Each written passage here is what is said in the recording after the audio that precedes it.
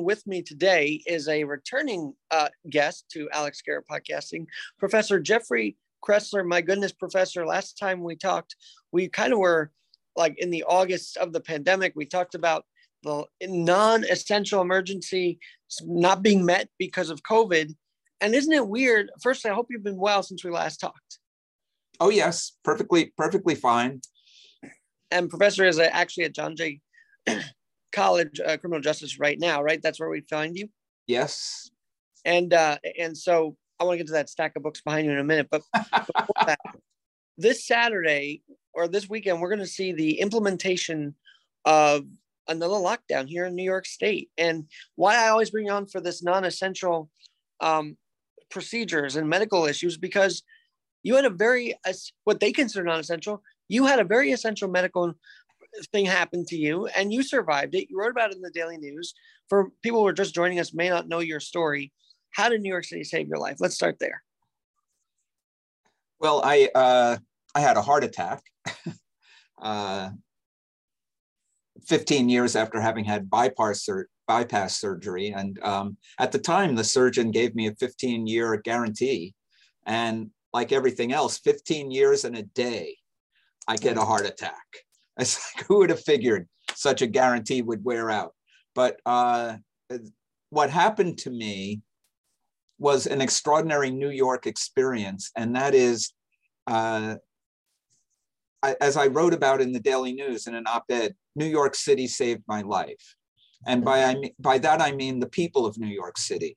And what struck me in Elmhurst Hospital was the casual variety of so many different kinds of New Yorkers doing so many different kinds of jobs. And it seemed just the differences were irrelevant compared to the common experience and their common effort to keeping Elmhurst Hospital a great public hospital.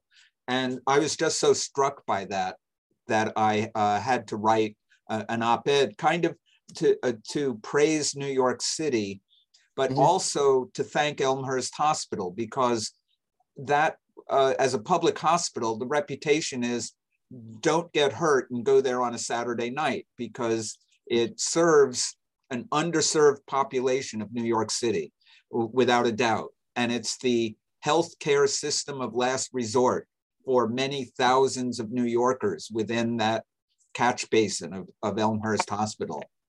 It's gotten a bad rap because of all of those issues, but you shining a light on that hopefully will give the residents of Elmhurst a different idea. But and do you feel that Elmhurst is in decline, or is that just a myth? What is the state of that hospital? Do you know?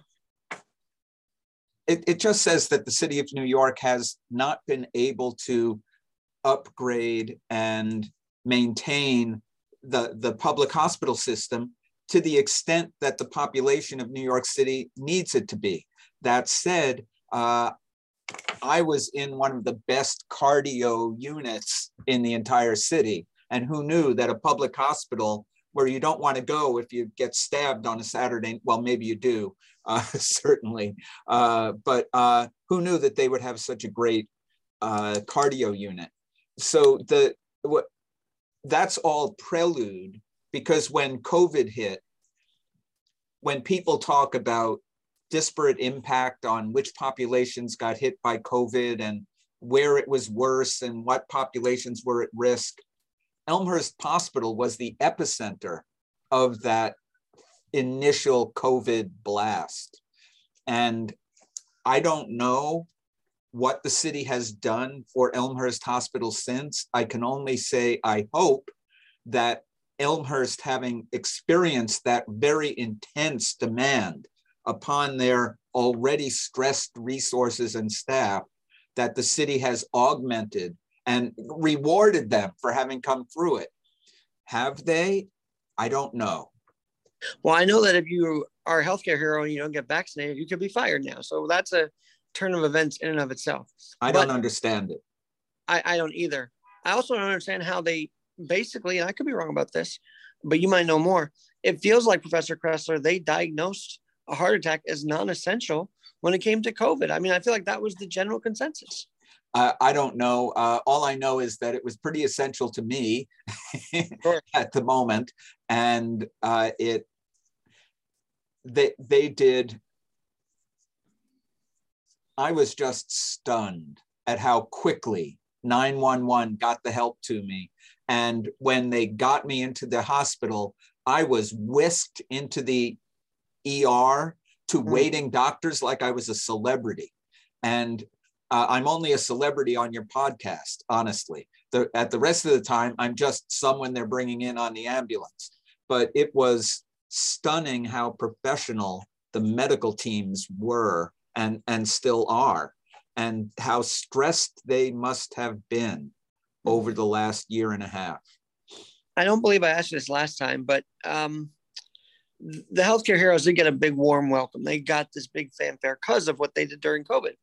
But you've had medical issues. I've had medical issues. People who have had them have already appreciated them way before COVID. So why did society catch up during a pandemic? Where was that support and the 7 o'clock cheers before that? I don't know. We want to feel good. We want to feel like we're doing something. We want to feel like we're doing the obvious, recognizable thing. Did they need a parade? I don't know. Maybe some of them like the idea of getting a parade, but I think, honestly, they would prefer to have more nurses on the night shift than a parade down the Canyon of Heroes. I think they would have preferred to have more equipment ready and waiting for them at all times, rather than having everyone applaud at 7 o'clock at night. Sure. Well, the hazard pay was a big issue, still is. I mean, it seems like they haven't gotten it yet, which boggles my mind. But let's talk about something happier then. Speaking of happy stories, for those who grew up in Sunnyside, you have a book about that area of Queens. Tell us about it. That's just come out. SUNNYSIDE GARDENs, Planning and Preservation in a Historic Garden Suburb. Published by Fordham University Press. They have a series of New York books, New York City, New York State books. And I will say right at the outset that Fordham just did a terrific job with the book that I was handing them for publication. So kudos to Fordham University Press on that. My wife and I live in SUNNYSIDE Gardens. We've lived there since 2004. We moved in 2004, and we arrived just in time for the very strained and sometimes nasty battle to have SUNNYSIDE Gardens designated as a historic district. Why it was so rancorous, I don't know, but it was. And for some reason, the press loved it because, oh, good, all of these semi-privileged people in this semi-privileged place are fighting. Let's highlight that. But the thing is, I've known about SUNNYSIDE Gardens for forever. I'm an urban historian as well as a librarian. And I wrote a dissertation on the history of Queens at the CUNY Graduate School. The advice that you get is find a topic that is searching for its historian. And I'll tell you that the borough of Queens was desperate. It was willing to date anyone to be their historian, and that would be me, because there hadn't been much written about it, really. It would be you, because you've also been a historian on the Mets. I mean, I know you love that team, but Sunnyside is also home to the author of Ichabod Crane. Am I right? No. Yes. You're right and absolutely wrong, all at the same time. Okay. Sunnyside is the name of Washington Irving's estate up the Hudson. SUNNYSIDE Gardens is a planned garden suburb built in Western Queens, adjacent to the Sunnyside Railroad Yard. And it has actually a great history. And that's why I wrote this little book, because it's well known among historians of housing and well known among historians of urban planning. But it has a history beyond its origin. the story that most historians told is these are the ideas that the founders, Lewis Mumford, Clarence Stein, Henry Wright, that crowd created this little garden suburb of a couple of hundred houses. And in the Great Depression, half of them lost their houses to foreclosure. The end. That's basically as far as the historical record came. And I'm looking at it thinking, well, what happened in the next 50 years? Yeah. The place is going to be 100 years old in 3 years. That's when it was built from 1924 to 1928. And so it's going to be 100 years old. And all of the histories of it just talk about the first 20 years or so. Well, what happened after that? And so the second half of my book is what happens to these famous places after they're built. What happens after the cheering stops, kind of thing, because people have to live there. And how does the place survive? Should it survive the way it was planned, the way it was built, the way it was designed, the way it was meant to be experienced? Is that maintained, or has it changed and morphed? Is more of it lost than is maintained? These are the questions I was asking. As a New York City historian, I know that you love the passion. You've seen it decline, and you, I believe, mentioned to me at one point this was the worst political atmosphere you've seen as a historian. Does election Mayor Eric Adams help things, or does this get us even more off track? I don't have any hope. My friends and I are saying it's going to be a long 4 years. If I could be completely honest, I've been involved in historic preservation matters since the 1980s. And I'm involved necessarily also in some zoning matters and urban planning and design matters, all those kinds of questions that used to matter a great deal. Mm-hmm. What kind of city do we want to live in, ultimately, is the question that I always ask. Right. Which incidentally is the question that the founders of Sunnyside Gardens asked. Part of living in New York's, I'm sorry, what? I remember you asked that question on this podcast quite a few times when we've had you on. Yeah, and the thing is, no one asks that question today. Really, when they ask, what should we build? Maybe what should it look like? What can we expect? But no one asks, how will people experience this city? As I write in the book, the founders of Sunnyside Gardens ask the question, what kind of city would we build if we could start anew? Would it be the same as we have? The congestion, the ultra density, the sanitation problems. I mean, these were the problems of the early 20th century. And Sunnyside Gardens contributed to the solution of that kind of urban life, which everyone conceded had lots of problems. But as I said, I've been involved in these issues since the 1980s, and I have never felt so completely defeated ever.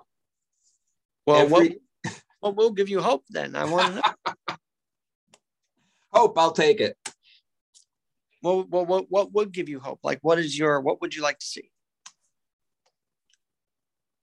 I've been involved with the Historic Districts Council, the Municipal Art Society. I'm now president of the City Club of New York. And in past decades, citizens could engage in the public process and engage city agencies to have their voices heard in what direction the city should change, what should be preserved and why, and what should change and in what way. And there was always a sense that the citizens could interject themselves into the process and be heard and win an awful lot of times. The right decision has come out an awful lot of times over those decades. Right now, we're in a time where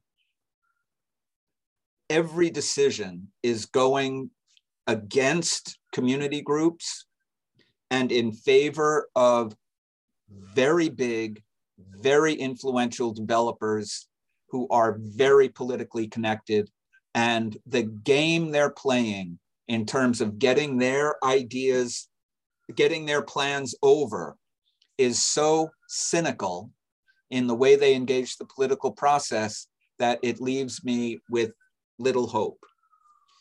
All right, so I've got to ask you, because you are a librarian at John Jay Criminal Justice. I'm talking with Professor Jeffrey Kroessler. Thanks again for joining me, Professor, by the way. Always love talking to you. But I finally see the bookshelf behind you. So is the library sort of an escape from the non-hope you have?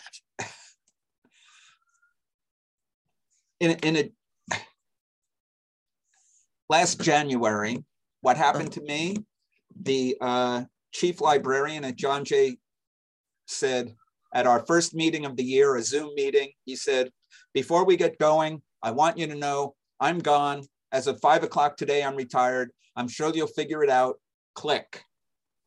Larry? And he was gone. He basically said, I'm retiring as of 5 o'clock today, with no advance notice to anyone. And so I think it was one Zoom meeting with the administration too many, just by the way. But so my colleagues said, all right, everyone take one step backward except Jeffrey. Jeffrey, congratulations, you're the interim chief librarian. I said, no, not me. But here I am. So since January, I have been the interim chief librarian in the time of the plague. Wow. And I feel like a quarterly update then, because you seem to be advancing as we're podcasting almost every time. So congrats. Something new. I do this to keep you entertained, Alex. But the City University of New York completely shut down in March of 2020. Completely shut down.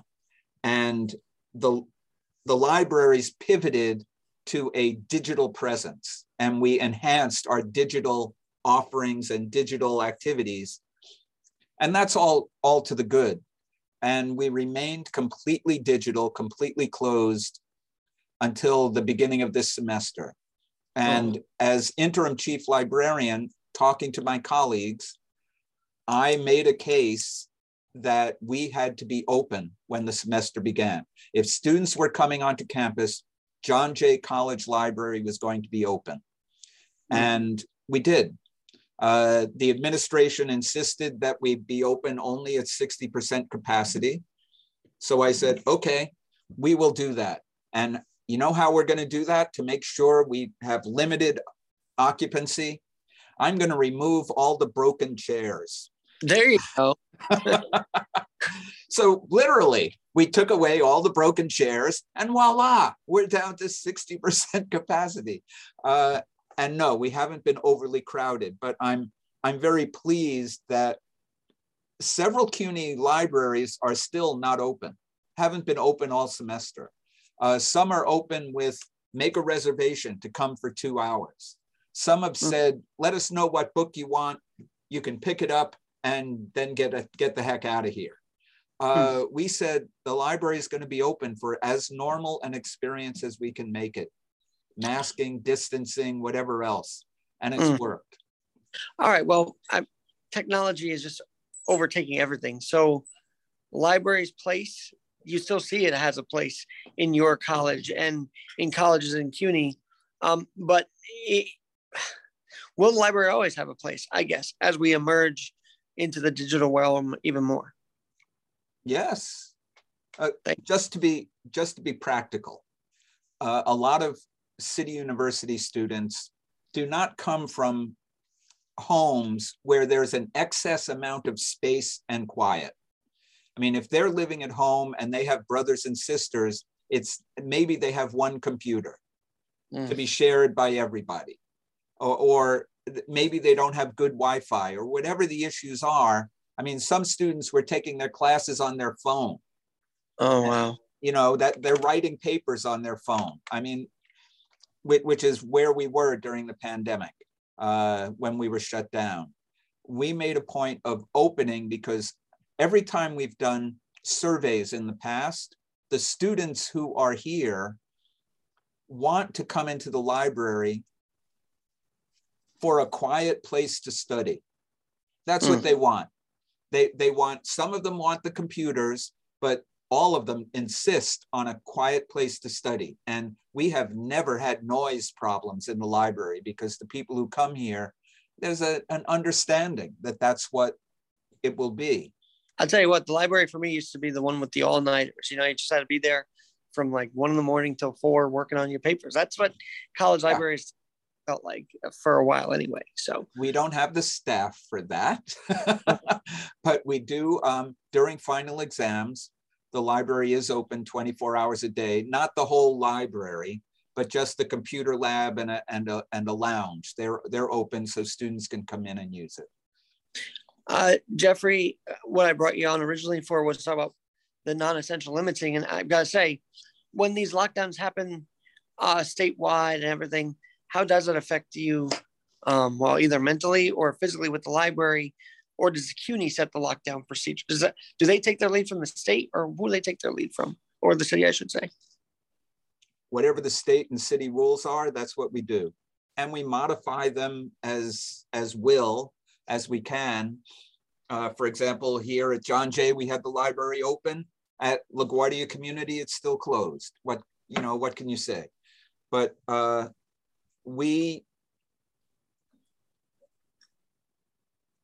can't make unilateral decisions. John Jay administration does that. They can't, because the CUNY Board of Trustees makes those decisions. And the CUNY Board of Trustees is beholden to the state in a way. So what we have is as much space as we can to carve out a normal experience. That's what we're going to do. I mean, it's because normal is so different for the kids in college now. A lot of their classes go on Zoom. So with that, I mean, as the librarian that seems to know all and know everything and know people, but what's your message to students today as we sit here looking at a virus again that could revert us back to March 2020? I hate to say it, but it's like we're going there. Well, I'm not sure that we are. I'm not sure that the disease is going to put us back there, because where we were when we shut down a year and a half ago was unknown as to the severity of this disease. Is it the end of the world Armageddon disease that is unstoppable? Is it one that we're going to nip and we'll get under control in no time? No one knew. Now we know. But the question is, how do we respond to it? And how we respond to it, I'm sorry to say, the perception is how we respond to it is not necessarily a medical decision, but it's more and more a political decision. And what's really distressing is that the amount of trust that people have in institutions is just plummeting. I mean, what are you supposed to do? I just was downstairs and I saw that the pool at John Jay College is open. And what does it say? Masks must be worn on the pool deck. And I'm like, but you can take them off while you're swimming. I'm like, okay, well, at least there's that, but the notion that people don't trust it anymore. Pronouncements that are coming down about what we need to do and who to do it. Not just the mess that Andrew Cuomo left, but it's also the mess that came from the federal government. Yes, use masks, don't wear masks, and going back and forth. The level of trust at all levels has just plummeted. And I don't know. I mean, it's not a political thing. Sure. I'm not an anti-vaxxer. I'm not a Trumper. I'm not anything like that. But I don't believe a word that Dr. Fauci says anymore. Me neither. What can you say? I'm glad you brought this up, because as a historian, I don't know if you've done the history and tracked the vaccines and everything, but the anti-vax movement is really to me, it's a smaller circle than they're making it out to be, in the sense of these people marching today are not about the vaccine. They're more about their rights being infringed upon. Would you agree that if we didn't have all those lockdowns last year, people would understand why they're pushing the vaccine on us? I mean, mandates are a little rough to me, but anyway, this is more about controlling the vaccine, isn't it? On both sides of the aisle, I should say.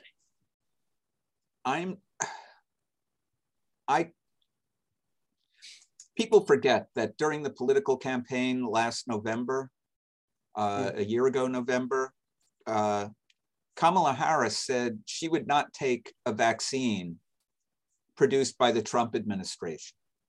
What can you say about that? How can you politicize a vaccine just because you don't like Donald Trump? It makes, and now you've got the other side, Trump people saying, I'm not taking the vaccine because Joe Biden and the Democrats are telling me to.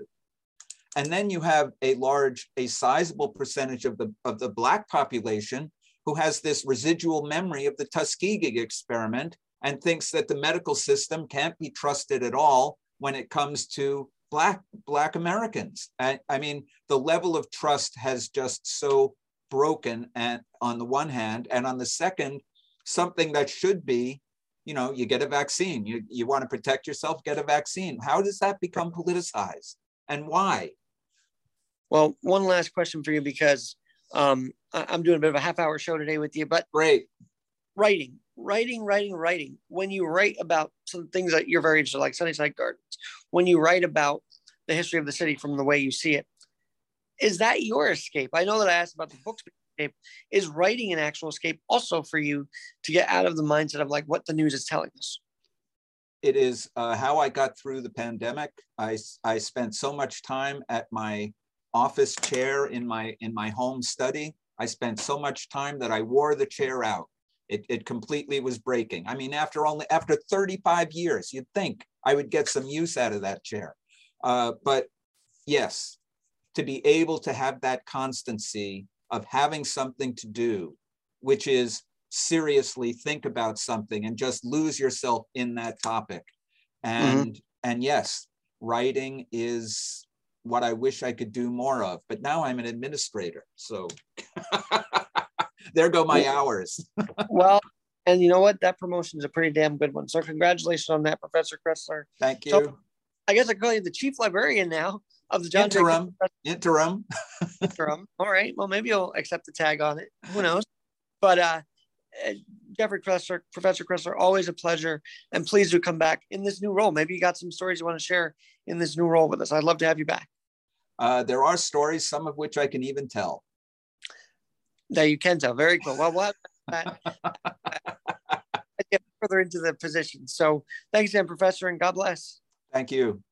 I'm Alex Garrett, where we're always adapting and talking about things that should be trending but aren't, here on Alex Garrett Podcasting. Have a great night.